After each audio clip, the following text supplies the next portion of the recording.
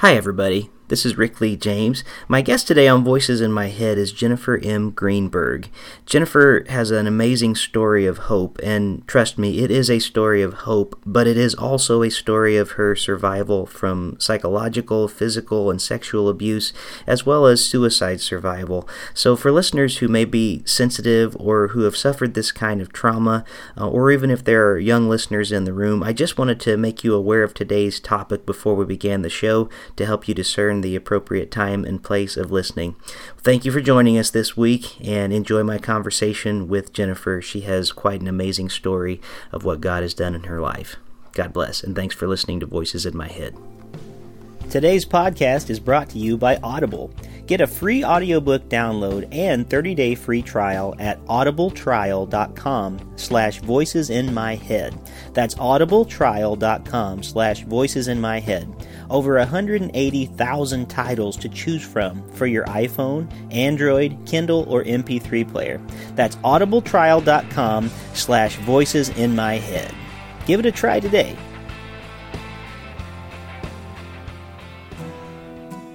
Welcome to Voices in My Head, the official podcast of me, Rick Lee James. I'm a recording artist, a singer, a songwriter, an author, a worship leader, and an ordained minister in the Church of the Nazarene.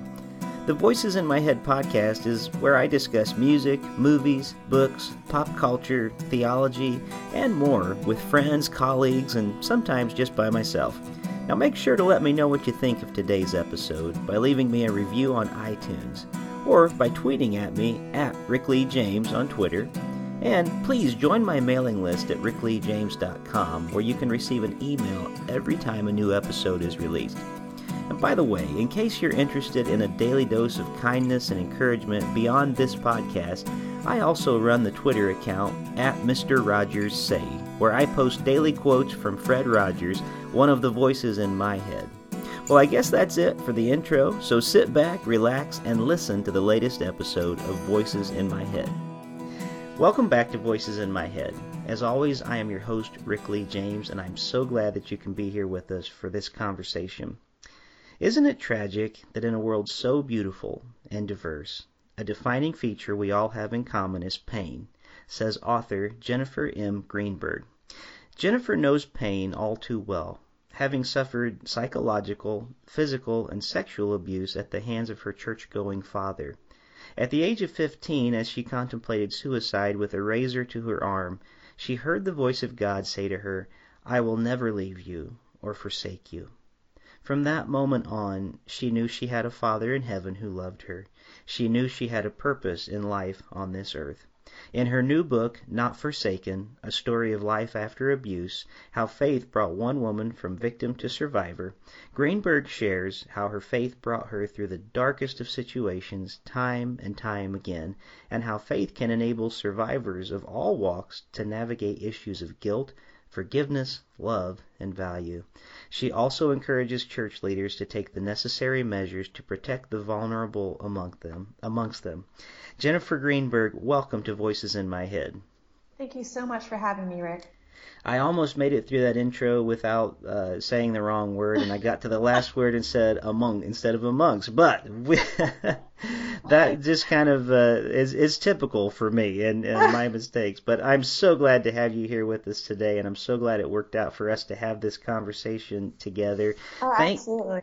Thank you for your new book. It is quite a story, and as I'm telling people, as I get to share a little bit about your story, as just talking to people face to face, it is a story of hope, but it's a story that is a difficult story as well, with a lot of different paths that you have been down. But before we get too deeply into the book today, I just want to talk about you a little bit. You are not only a wonderful writer, and I so appreciate what you have written in Not Forsaken, but there's a lot more to you than that, and one of those things is that you are also a gifted musician, and I was just listening to you this morning on one of your albums, and my goodness, what an amazing voice you have. Thank you so much. I was just curious, do you have any plans upcoming for any future albums or anything like that? I do, actually. I'm going to be releasing an album around the same time as my book. It's called Symbiotic. And it actually is inspired by a lot of classic literature, classic film. And there are several songs even about, for example, the song Whittled, about a feeling of, um, enduring pain, enduring hardship, and the evils of this world. But your hope is in God, and God carries you through it, and He is your victory. Um, and He is profoundly faithful. And so I'm releasing that alongside my book, and that's been incredibly encouraging to me. I've always loved music. In fact, when I was a kid, playing the piano, playing hymns, and singing songs like "Be Thou My Vision," "Amazing Grace," "How Great Thou Art," those songs really were the anthem of my hope and carried me through so many dark times. So music played an integral part in how God enabled me to endure abuse. Wow. Well, that, have heard that time and time again, the way that music has sort of been a help and a healing agent. And there is something special about the way that God works with music. As a musician myself and a songwriter, I know that there are times that I feel like I just can't express the emotion or the feeling or sometimes the joy or the pain in any other way than just with music. Sometimes just it speaks in ways that sometimes the printed word can't. But I was really enjoying some of your earlier projects, and it's actually, if people want to listen to that, they can go to your website at Yes. jennifergreenberg.net. So Yes. I'm going to let them know. And but I was listening through Apple Music, and I know people can buy your music online, but it's great stuff. So before we got too far into the book, just as a fellow musician, I was really impressed with what I got to hear. So thank you for sharing that. Oh, I appreciate it. Thank you. Well, let's get into some of your story today, Yeah. Jennifer. And again, for listeners who are tuning in and finding about Jennifer today, hers is a story of hope, but it is at the same time a difficult story. And you are a Christian abuse survivor, you're a stay-at-home mom, and now you're an author. So tell us a little bit about yourself and why you have written this book, Not Forsaken. Yeah, absolutely. Thank you. Well, I began writing Not Forsaken as a series of letters to my husband. I survived, as you said, 21 years of abuse. But then, I married this great guy who, thank God had never been abused and had never suffered severe depression or dealt with, the kind of complicated relationships I was dealing with. And while he's incredibly sympathetic and supportive, I just felt that there were certain stories and certain emotions and challenges that I was dealing with that I didn't know how to verbally put into words. And so I wanted to explain myself on a deeper level to my husband. And what's funny is, in trying to explain myself to him, I actually came to understand myself. And in seeking to figure out who I was, I came to a deeper understanding of who Jesus is. So it was a very interesting process and very difficult, but also very rewarding.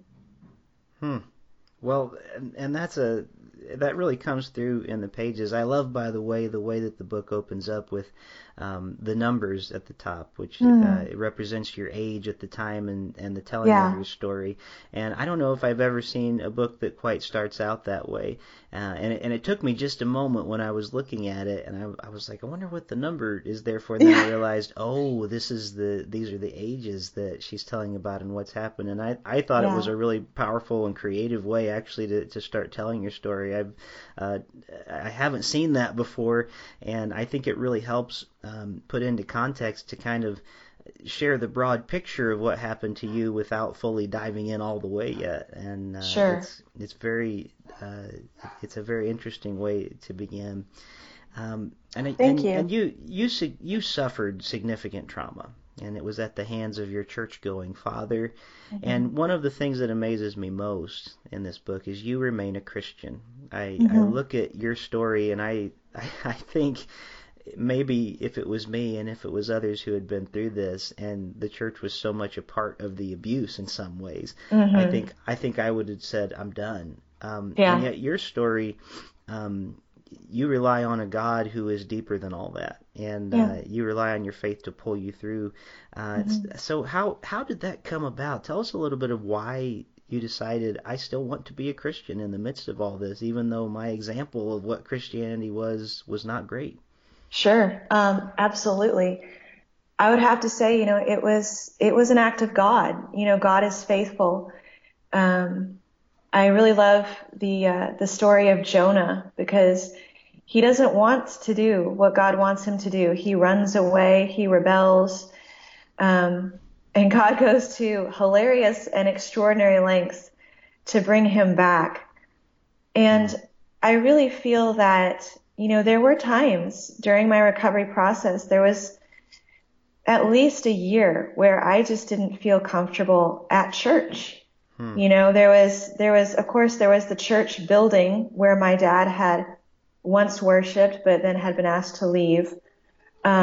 Just being in that environment with those people who knew so much about me, um, was incredibly difficult, and many of them tried, very authentically to have mercy on me and to love me. And many of them were just angry for me. They were Hmm. furious that I'd been treated that way. And really they were betrayed too, because here was a guy who they had trusted, who they had thought was their friend. Hmm. And all this time, he's living this dark life.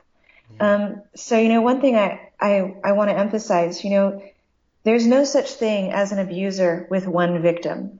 Hmm. They may have a primary victim, but there are so many people who are lied to, who are Hmm. conned, and then of course there are other siblings and family members who may witness their abuse. And, let's face it, when you've got a child who is witnessing their mother getting harmed or a sibling getting harmed, that's child abuse. Mm-hmm.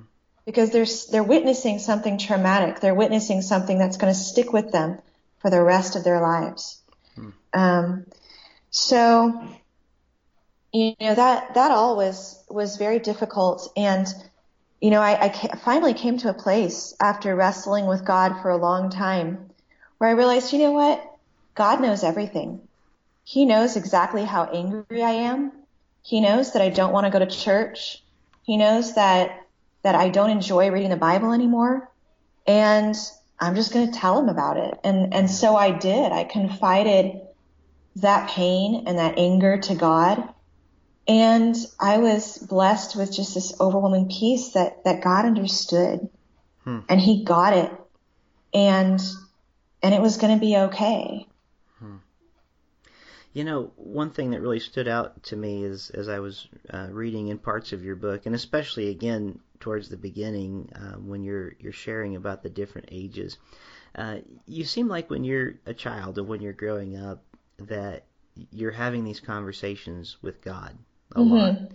and it seems like the Spirit is speaking to you and Mm-hmm. replying to you in many times, and sometimes I think God speaks in different ways. Some of us, most of us wouldn't say we hear it audibly, Sure. Yeah. and Yeah.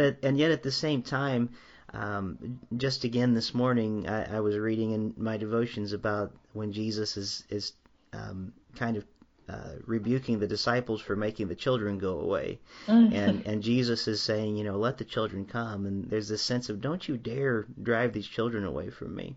Yeah. And as I think about your story, and as I was reading through again this morning and looking through some of the things that you had written, it reminds me, I really do think there is a special way that God communicates to children, Mm-hmm. and maybe especially to children who don't have the loving father type example that we do see in Jesus, and I just Yeah. kept getting this sense again and again. Um, that kind of ties in with the question I asked about why you remained a Christian.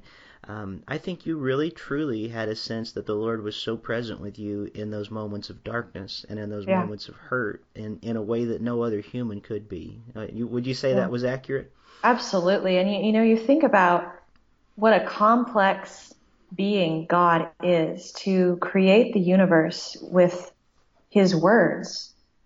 He's so high above us, and yet he chooses to relate with us in such beautifully simple ways. He calls himself a father, a shepherd, Hmm. um, a redeemer, a friend, a mighty counselor. You know, so God, he's incredibly merciful and faithful, and he characterizes himself in ways that we can understand, that a little child can understand. And that's one of the things I love about parables as well. He talks about complex things like heaven. You know, how do you understand what heaven is like? And, you know, and Jesus says, well, you know, heaven is like, you know, a mustard seed. And, you know, he makes these beautiful pictures that a toddler could get. You know, like the Good Samaritan is such a beautiful, simple story. A child can understand it. And yet it teaches us such a profound truth about his nature and his desire for how we are to respond to evil and what mercy looks like and what goodness looks like. So yeah, I truly feel that God did, you know, in his mercy, and he's so incredibly humble to bend down from glory and involve himself in the life of children, and he really does. Hmm.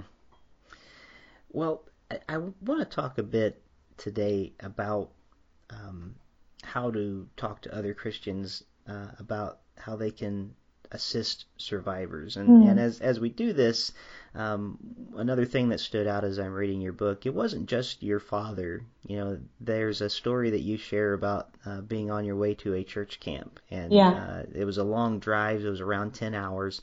Hmm. And you had stopped, it seems like if I remember right, it was about halfway maybe, and you were staying at the home of a pastor. And the pastor of the home you were staying in Hmm. um, seemed like he said and did and tried some really inappropriate things with Yeah. you, which I'm reading it and I had to stop and talk to my wife and I said, this is just creeping me out. You know, Yeah. I can't believe this is going on. And yet we know with the Me Too movement that has happened, we know that there's a lot of things that have happened in society, but that also gave birth to sort of this Church Too movement that's been Yeah. going around, where people have been coming forward with their stories of surviving not only abuse and trauma in their homes, but even in their churches. It's been happening, and it's awful to think that in many cases people don't have a safe place in their church even, and Yeah. they need some help from there. So I want to talk to you about today, as a Christian and abuse survivor, what do you want other Christians to know about how they can assist survivors? And right Mm. along with that, what do you want other survivors to know about Christians and the church? Well, one thing I would definitely say to Christians, to pastors is, you know, you don't have to have all the right words or all the answers. You know, as someone who has survived over 2 decades of abuse, I can tell you, nothing you could say to me is going to heal all the wounds Hmm. or draw my abuser to repent. Because trust me, I tried for over 20 years, nearly 30 years, to um, to be Christ, to be a representative of Christ in his life, and to draw him to repentance. And, you know, barring an act of God, it's just not going to happen. You Hmm. know, the Spirit has to work in his heart. You know, so I think a lot of times people, they do two things. Either they get overwhelmed by the magnitude of the problem and they don't do anything. They sort of shut down. Or they're arrogant and they think, well, I can handle this. I'm just going to DIY fix this. We can handle it in-house. Everything's going to be fine. And so I think what we need to realize is we can't be everything to everyone. You know, maybe you're a pastor and that's wonderful, but you're not a therapist. You're not a police officer. You're not a lawyer. You're not a counselor. You know, so knowing your calling, knowing what God has called you to do, what your skill set is, and being content in that. And, you know, just being able to say to someone, even, look, I don't know what to say. I don't know what all the right words are. I can't imagine going through what you've been through. But I would love to listen, and I would love to pray with you, and I'd love to take you to this pastor over here, or take you to my friend who's survived abuse, or, you know, help you find a counselor. So, you know, on the one hand, don't be intimidated thinking that you need to solve this problem, because it's not a problem to be solved. And on the other hand, don't in-house it. I think a lot of times, you know, when we see these church scandals crop up, it's because the church administration didn't file that police report, didn't get the victim counseling. They kind of swept it under the rug, or they tried to deal with it in such a way that just didn't address the problem on a fundamental level. And that's really what I think gets some churches into trouble, and why we're seeing a lot of these scandals blow up to the extent that they are. Yeah. Well, one thing I also appreciate about your book is it's not just your story. You really are trying to give some tools to help survivors and to help other people as they deal with survivors. And you talk about abusers and gracers. Would you mind telling us the differences between those two, and how to distinguish which is which between an abuser and a gracer? Absolutely. Well, you know, our theology listeners will probably recognize the term common grace. This idea that whether someone is a believer or not, God is working in their lives, restraining their sin, you know, and hopefully inspiring them to be a better, more righteous person. So the difference between abusers and gracers, you know, when you have someone who's an abuser, they may claim to be sorry. They may pretend to make amends or pretend to change, but their heart isn't in it. They feed their sin. They continue in their deviant ways. They may claim to be sorry, but you don't see the fruit of repentance in their lives. So you don't see them going to a counselor, reporting themselves to the police, holding themselves accountable, and actively trying to progress out of their sin. Rather, you're going to see them staying stagnant or returning to their sin over and over again, or you're going to see them getting worse and worse and worse. And that's when you see someone who's just feeding their sin, honing their sin, you know, becoming the kind of evil person that, you know, we're reading about on the news these days. It seems almost every day something horrible just explodes in someone, and you know that evil's been building up in their hearts for years, if not decades. And finally, it's just reached a point where it blows up like a volcano. Whereas a gracer, whether they're saved or not, is someone who recognizes what they've done as wrong, who has sympathy and empathy for their victim. They will try to make amends for what they've done. They will actively try to change their behavior. You know, they may go to rehab. They may seek counseling. They may report themselves to the authorities and say, hey, I did this, this, and this to this person. So they're going to hold themselves accountable. And one thing I think is very important too is a repentant person is not going to expect or demand forgiveness, because they're going to understand that what they've done is so horrible that they don't deserve to be forgiven. So they're going to give their victims space.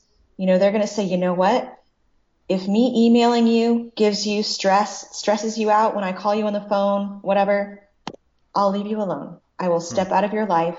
I will give you space to heal. It's okay. I'm so sorry. That is a sign that they're truly repentant.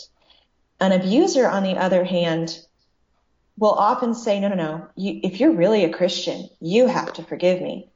You have to let me into your life. You have to let me near your kids, And so there's this dichotomy, but it's all about heart motives. It takes so much wisdom, but you've got to discern those heart motives, and you've got to be so careful. Yeah. And so often Christians are easy prey to that because Absolutely. we try to be people of grace and forgiveness and mercy, and sometimes I think abusers see that and they take advantage of that too. And Yeah, yeah. so I'm glad you write about those things for us in that way that we can help hopefully become discerning people together. Let me ask you this: how can survivors be encouraged by the gospel?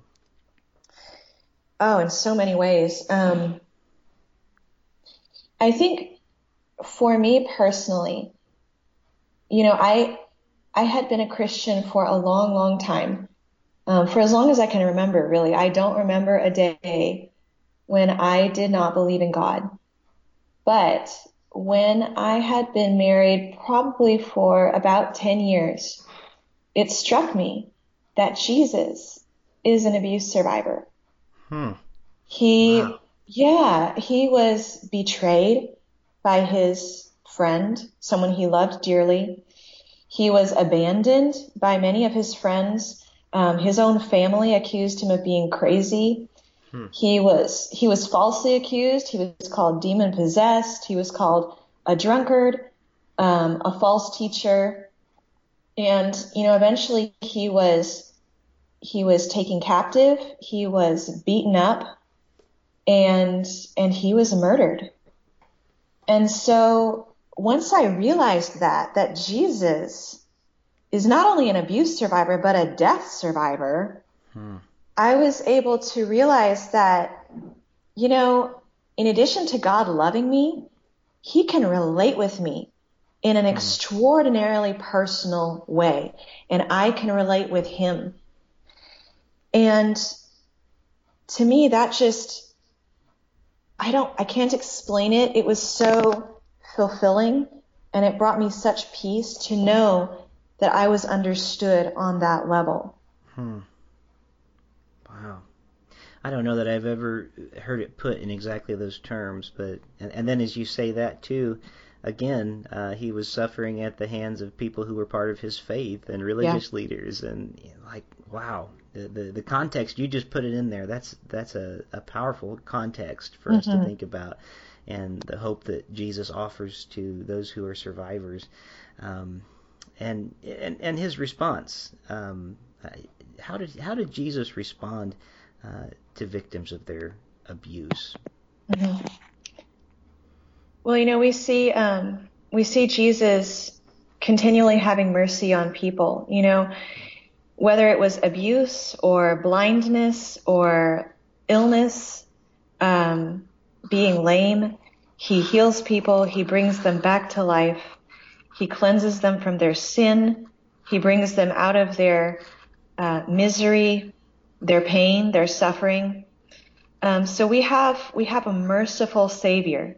Hmm. We have a Father who loves us and is willing to bend down to our level so that he can catch us up in his arms and Hmm. pick us up where we're at. What a beautiful parable I mentioned earlier is the Good Samaritan. You know, the Good Samaritan, in a lot of ways, he helped an abuse survivor. He helped this man who had been assaulted, been beaten up and robbed, and he was just left in the road, lying in the road, bleeding and broken. And the Good Samaritan comes along after these, self-righteous people who maybe they're worried about their reputation, they're worried about, their branding, their how things look, their time, their expense. They're thinking about themselves. the Good Samaritan comes along, he picks up this broken man and he takes him to safety. And so that's really how Jesus treats abuse victims and survivors. He meets us where we are, in the dirt, on the side of the road, bleeding and broken. He picks us up and he takes us to safety. Wow. And before we had started recording today, actually, you made mention of something too that I thought was very helpful, and might be helpful to those who maybe have suffered abuse or trauma, or maybe are currently experiencing that. And you said something to the extent of, I tend to think of my story as surviving as, I think you said it was, you look at what happened to you as though it were like a car accident that happened to you. It's something that happened to you, not something that you did. Yeah. And I think that's hopefully a very helpful way for people maybe to start looking at their own, if they've encountered this type of abuse in their life, because it really is. We have to emphasize, I think, again and again to people, this is not something that you did, and it's not something you brought upon yourself. This is something that happened to you, and we wouldn't make a person feel guilt if they got hit by a car, or struck by lightning, or it's just or any of those type of things, and yet. Just probably whatever we do in our own minds, I'm sure we hold that into ourselves, because it's and so often that's a trick of those who are doing the abusing, I think, too. They maybe want to make them think that they've done something wrong, or it's their fault. But it's so important, and we just want to emphasize that again today, that this is not something that's your fault. This is something done to you, and I'm so encouraged as I hear you talk about the God that you obviously know so well in Jesus, and that has come to you in so many ways to meet you in literally, as the psalm says, out of the depths I cried, Yes. And we have a God that just enters into those depths with us and to pull us out, and not only just so often we want the story just to be, well, then Jesus saved me and everything got great, right? But your story is one of, oh no, Jesus stayed down in the pit with me, when I couldn't get out, and he wouldn't leave until I could come with him, type thing. Absolutely. And I mean, it makes me teary just thinking about that kind of love and grace. And, me too. It's just like, you lead me through the valley of the shadow of death. Jesus is with us in the shadow of death. That's evil. That's sickness. That's pain. That's suffering and fear. It's not just abuse, but just all the many terrible things that happen to us in this fallen world, that may bring us to our knees and cause us to despair. And it's funny is so often I tend to say, that I was clinging to Jesus, but really Jesus was grasping me. Yes. There were so many times when I know that my human heart would have failed. I would have given up. I would have forsaken God, but God did not forsake me. He was faithful, and he is faithful. Wow. What a testimony. I so appreciate you sharing that. If we could, and I know we've already gone over the 30 minutes. Are you still okay? Oh, you're fine. You're fine. Yeah. Okay, great.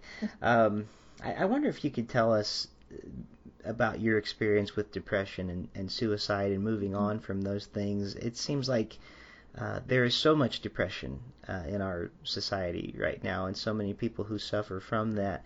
And I don't know if it's just I'm paying attention more or what, but it seems like I'm hearing a lot more about suicide lately, and I hear about it from very young children. It seems like I hear about things sometimes even as early as elementary school, kids who have tried to take their life. And I wonder if you could just share maybe some of your experience of dealing with that depression and overcoming and surviving suicide, and how you move past both of those things. Absolutely, yeah.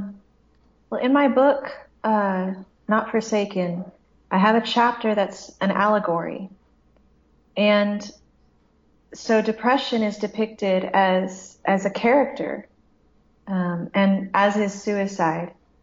And so, I walk along through this valley with them and we have a conversation. And, they start out, depression starts out seeming friendly and seeming kind and thoughtful and sympathetic. But she plays to the negative and she reinforces the fears and the insecurities. And so, and this is something that I have noted in my own life, it's like I'll start with a minor insecurity. Maybe my husband comes home tired after work and I just think, oh, if I were a better wife, he would be happier or, something like that. Mm-hmm. And that little seed of insecurity grows and it builds and it sort of snowballs until, maybe a couple days or a week later, I'm thinking about how much better his life would be if I weren't in it. And so, one thing that I think a lot of people don't realize is that, suicide, when you are in that place in your heart, it's not a scary thing. And that's why it's so dangerous. Mm-hmm. It's something that feels right and it feels true. And so we really have to be careful that we are not confusing the lies of Satan and the lies of sin and fear with the truth of God. And the truth is that you are created by the creator of the entire universe. Not only that, but you are created in his image. And you are so valuable and so loved by him that he was willing to become human and suffer through this fallen world and be nailed to a cross so that you could come live with him in heaven. That's how much he wants to live with you. And so, we need to, when we're in those dark places, when we feel like nobody would ever want to live with us, nobody would ever want to be our spouse, be our loved one, we need to remember that Christ died so that he could live with us. And so we need to derive our identity not out of our pain, not out of what's been done to us, not from our situation or even things we've done. All of us have sinned. We've all fallen short of God's glory. So instead, we need to define ourselves and define our value in Jesus Christ. And that's really, depression is a thing that many people struggle with over and over again. A lot of times it comes in waves. And there's two different kinds of depression too. There's the clinical depression, that may be caused by hormones, chemical imbalances in the brain, mental illness. But there's also depression where you've just had a depressing life. Something depressing has happened to you. And, I used to tell my husband, I feel too broken to be a good mom. I feel too damaged to be a good wife. And he'd say, Jennifer, you're not damaged. You're not broken. You're sad because terrible things have happened. You're sad because sad things have happened. Your sorrow, your mourning over evil is actually a healthy reaction to terrible things that have happened in your life. There's nothing wrong with you. This is the proper response. And so when I understood that, but more than that, when I heard my husband tell me that that's how he felt about me and that's how he viewed my grieving process, there was a huge shift in my life in how I viewed myself, and I became a more secure person. Wow. It sounds like, by the way, and I meant to say this earlier, it sounds like your husband is quite a guy. Oh, he's wonderful, yes. Sounds like that the Lord really put you two together for quite a wonderful purpose, and I'm so glad to find that. My fear was in reading the book was, oh no, she's gotten into a relationship that's just like your dad, or something, and it's actually the opposite of that. It seems like he has been such a a presence of grace in your life, and I'm so grateful to read about that and to hear stories about those good things that do happen. So often we just hear bad things I about marriage, know. but I know. So often um, it's a cycle that, just goes on and on. And I cannot take credit for breaking the cycle. Honestly, God has hmm, been incredibly good to me. I hmm, got married at the age of 21, and I will tell you, as most 21-year-olds, I did not have a whole lot of wisdom.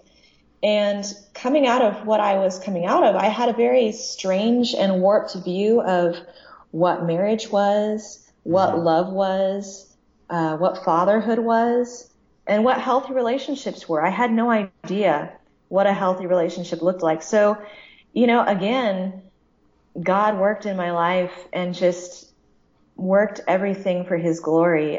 Without Jason, my husband, Not Forsaken would not have been written. Hmm. At least not at this point in my life.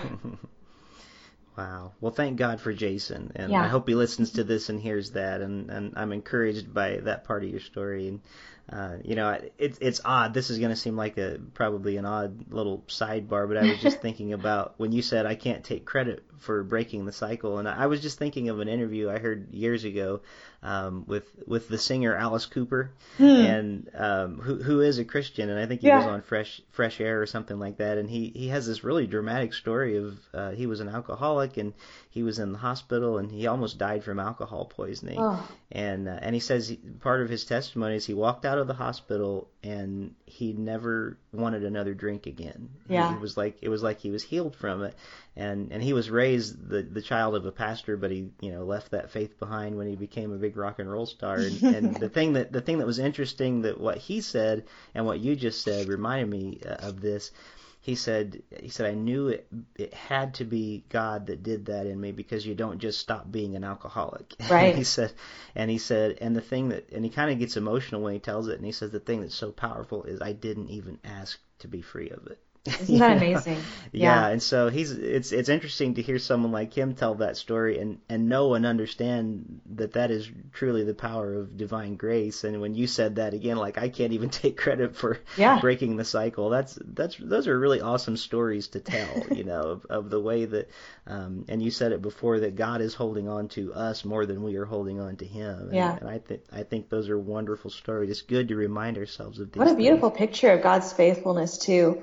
Yeah. To be born into a Christian family, the son of a pastor, no less, Mhm. and to fall so deeply into sin and dysfunction and addiction, but then despite all that, to have God bring you out. And that just, again Yeah. points to, we are not defined Yeah. by our situation, by what's been done to us, or even by what we've done. We are defined by the love of Yeah. Jesus Christ.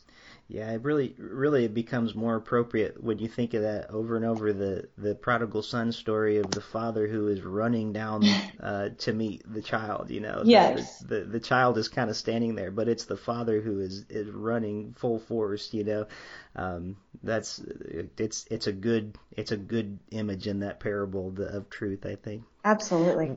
Well, we're getting sort of to the end of our conversation. I want to thank you for staying a little longer than I had originally planned, but you have a great section in your book on forgiveness. It's chapter 12, and it's called The Truth About Forgiveness. Hmm. And if you don't mind, I want to just read the opening paragraph, because Absolutely. you do a great job in the book about talking about what forgiveness is and what forgiveness isn't, and the role it plays in your own healing journey. So I'm just going to quickly read this opening paragraph of Sure. chapter 12 for our listeners. You write, forgiveness is at the heart of Christianity.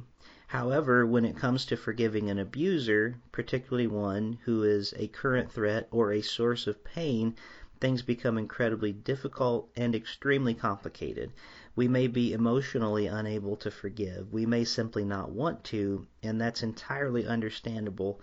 But forgiveness, when properly understood, is a peace we can hope for, a relief we can anticipate, and a joy when it arrives. So I'd love for you to maybe talk a little bit about here what you talk about in the book when Hmm. you're explaining what forgiveness is and then what forgiveness isn't for us today. Absolutely. Yes. Well, there's There's two different kinds of forgiveness. And I guess I should preface it by saying, most people, when they think about forgiving someone, they're thinking about forgiving someone for spilling coffee on their carpet, or dinging their car with a grocery cart, or their kid mouthing off to them, or something like that. But when we talk about abuse, we're often talking about heinous, extraordinarily personal, deep wounds that are very intentional, that are premeditated, and often, and particularly in the case of child abuse, domestic violence, that are chronic, that are done over and over and over again. And that abuser may have lied and said they were sorry, but then returned back to their sin. So there's a lot of distrust that builds up over a long period of time, and it's very hard to comprehend, especially when you're a Christian, when you're a good person yourself. It's hard to understand how someone could be that cruel, how someone could be that evil, and what would motivate that sort of sin. So before you are able to forgive, you have to kind of get to a place in your heart where you can look at that person objectively.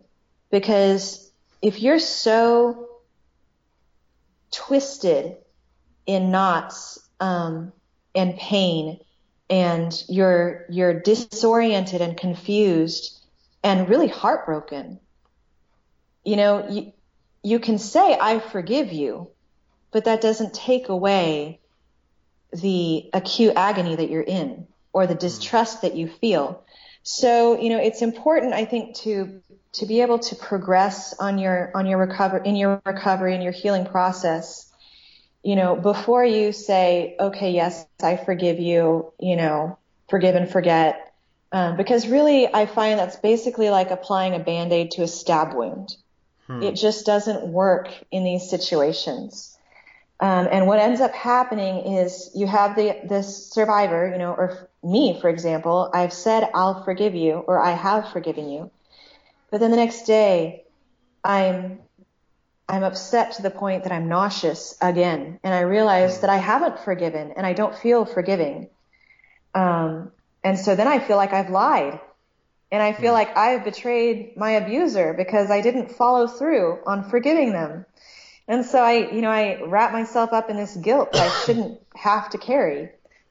So, but I tackle two different kinds of forgiveness in my book. There's limited forgiveness and there's reconciliatory forgiveness. Limited forgiveness is kind of where I'm at with my dad. I've let go of my anger. I've entrusted my anger to God and said, you know what, God, you are angry with the wicked every day. And this anger that I have in my heart is just poisoning me. It's ruining my life. It's affecting my marriage. It's affecting how I parent. I need you to take it away from me and free me from this pain. And so God did that for me. But at the same time, I'm not going to let someone who I know is a sexual predator near my kids. And I'm not going to let someone who triggers my anxiety into my life and let them damage my marriage or damage my relationship with God any further. So I've created those boundaries, and I've disallowed him from sinning against me. And unfortunately, because he's not repentant and because his sin is so pervasive, that meant just completely cutting him out of my life. Because doing anything less puts me emotionally and possibly physically at risk. So, but the other kind of forgiveness, and, some survivors are blessed with this. It is a true blessing, is reconciliatory forgiveness. And that's when you have someone who's sinned against you, whether that be a sin of abuse or some other grievous wrong. But they're genuinely repentant. They are so sorry for what they've done. They've humbled themselves before you. They've attempted at least, as much as they can to make amends. Obviously, in cases of abuse, what can you do? There's nothing that you can do that's going to make amends for a wrong like that. But they've tried, and they will hopefully keep trying. And, they're humble too. They're not going to demand forgiveness from you. If you're still angry, they're going to be like, you know what? Your anger is justified. You should be angry at me because what I did was wrong and it deserves the wrath of God. That's a truly repentant attitude. And a person who's genuinely repentant, if they've committed a crime, they will turn themselves into the authorities. They will talk to a pastor. They will ask their church to hold them accountable so they don't continue in their sin. They will, go to rehab, go to counseling, whatever it takes. They will war against their sin. And so those are the signs of a repentant person. But a repentant person, even at that stage, they will recognize, you know what? If me being in your life stresses you out, if I cause you to fear, if I'm setting off your nightmares, if I'm triggering your depression, I will step out of your life because I love you enough to give you that space. So, I think that's really key. I think a lot of people, they talk a lot about forgiveness, but they forget or they skip repentance or they have just a shallow understanding of it. It's so much more than saying, I'm sorry. Yeah. Well, thank you for sharing that, and I really appreciate the way that you're giving people space to do that as well, and you're giving people permission to do that. I think it's one of those things that is not always handled very well when we talk about forgiveness, especially in churches, because we want people to so quickly jump to, well, you're saved and you're forgiven, so now you just have to forgive this person and get over it, like right now. Right, yeah. Switch off those emotions in your head. Just turn off that switch. You'll be fine. Exactly. Not the way it works. And I think it's a little bit similar to me. You could tell me if you think I'm right or wrong in this, but I think it's a little bit similar to the way that we sometimes treat grief when a loved one has passed away. I think so often we're uncomfortable with a person sitting with their grief, and so we want them to get over it quickly. Yeah. And we'll say these high sounding platitudes of, well, thank God they're with Jesus, now we can rejoice, and Yeah. And we don't allow a person to take the time that they need sometimes because we're uncomfortable with it, I think. And so I appreciate the permission that you give, especially in that chapter, to those who are struggling to forgive, and the way that you kind of lay out the different ways of forgiving people, and the ways that we need to make space and help people have that space as well. Weep with those who weep. Yeah, for sure. And I think that's all a very healthy thing, and maybe it's a good thing for us to do. Even in a person struggling to be a person of forgiveness, God is still working in the midst of that struggle, I think. And just as you said about a person who is repentant, and it doesn't mean that there aren't consequences to it and that things don't happen, but I think it's a sign of grace working in their life that they want to repent. And I think it's true as well for those that are really trying to forgive. That is also a sign of God's grace that we would even want to forgive. Exactly. It's a miracle. Forgiveness is a miracle, just as repentance is a miracle. And one thing that I found incredibly comforting was the story of Joseph. When he finally is able to forgive his brothers for beating him up and selling him to human traffickers. I mean, can you imagine? Yeah. When he's finally able to forgive them, 40 years have passed. It's not something that happened a couple days later. It's something that he processed through over a period of decades. God enabled his recovery. God drew him out of domestic violence, out of the pit, out of false accusations, out of prison, out of slavery, and enabled him to forgive those who had wronged him. And God gives us that space. He loves us. He is powerful enough to forgive any sin. He doesn't only forgive people who are perfect. He forgives people who are broken and who are in pain and who are, as David said, his bed is soaked with his tears. Those are the people who, our great physician has come to heal.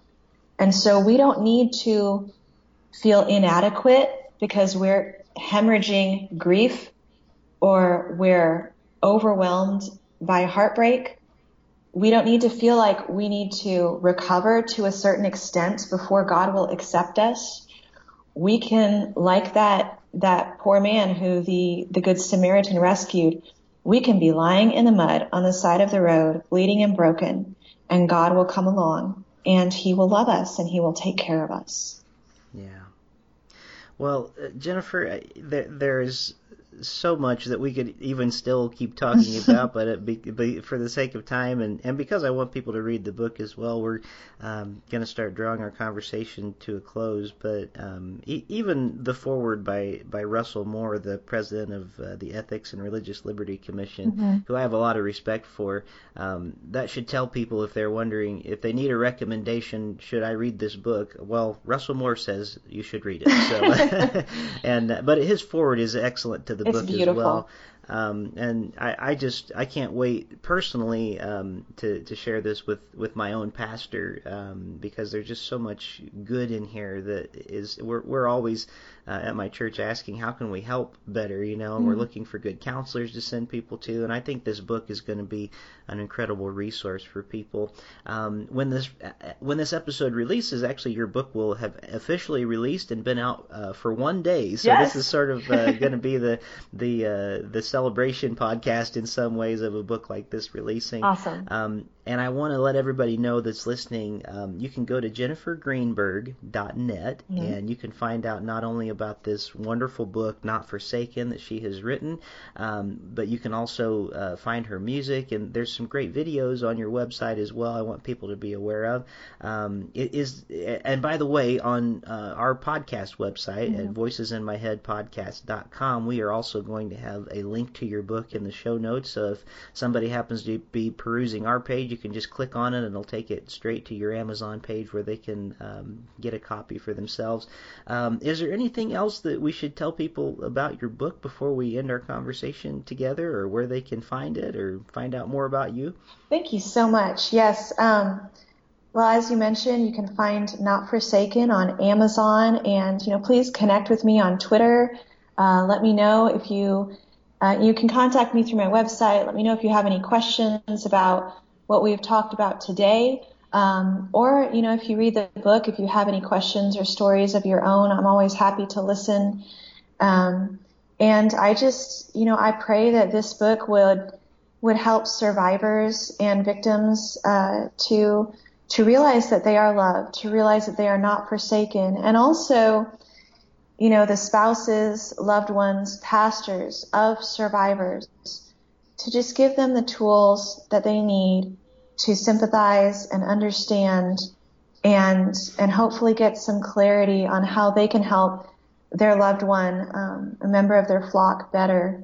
That is my prayer for this book.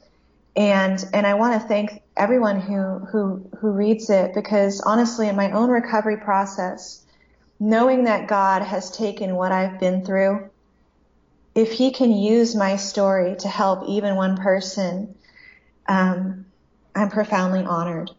And, it's, I'm back to what Joseph said in Genesis 50 verse 20, you intended evil against me, but God intended it for good, to accomplish what is now being done, the saving of many lives. And that is my prayer for Not Forsaken, that it would help many people. Well, we amen that for sure, and we hope that it will truly be something. This is going to be a timely book, and I think a much-needed book for many people. Thank you, Rick. Congratulations. Yes, congratulations on the release of Not Forsaken. I'm proud of you and the way that you're telling your story and the way that you're providing tools for the church. Again, jennifergreenberg.net. Everybody go and check out this great new book, Not Forsaken. And with that, we are finished with our conversation for this week. Jennifer Greenberg, thank you for being one of the voices in my head this week. Thank you, Rick.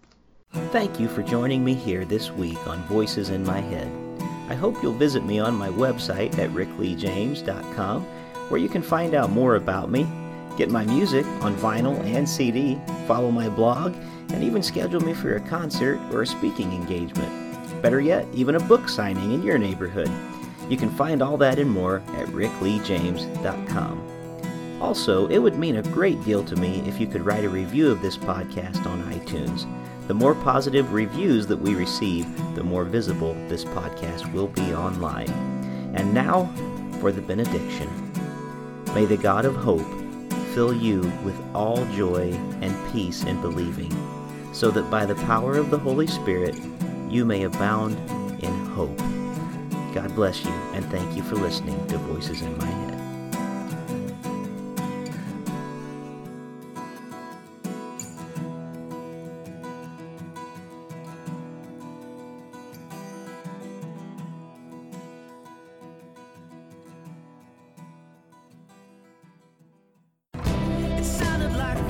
This is Rick Lee James, and the music you are hearing is from my new album, Thunder.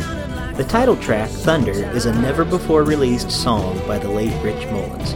There are also 12 other tracks made up of original music, hymns, and readings to guide the listener on a journey. You can buy Thunder today on clear vinyl and CD, or stream it on Spotify, Apple Music, and almost every other music streaming service. Thunder, hear it today at rickleejames.com.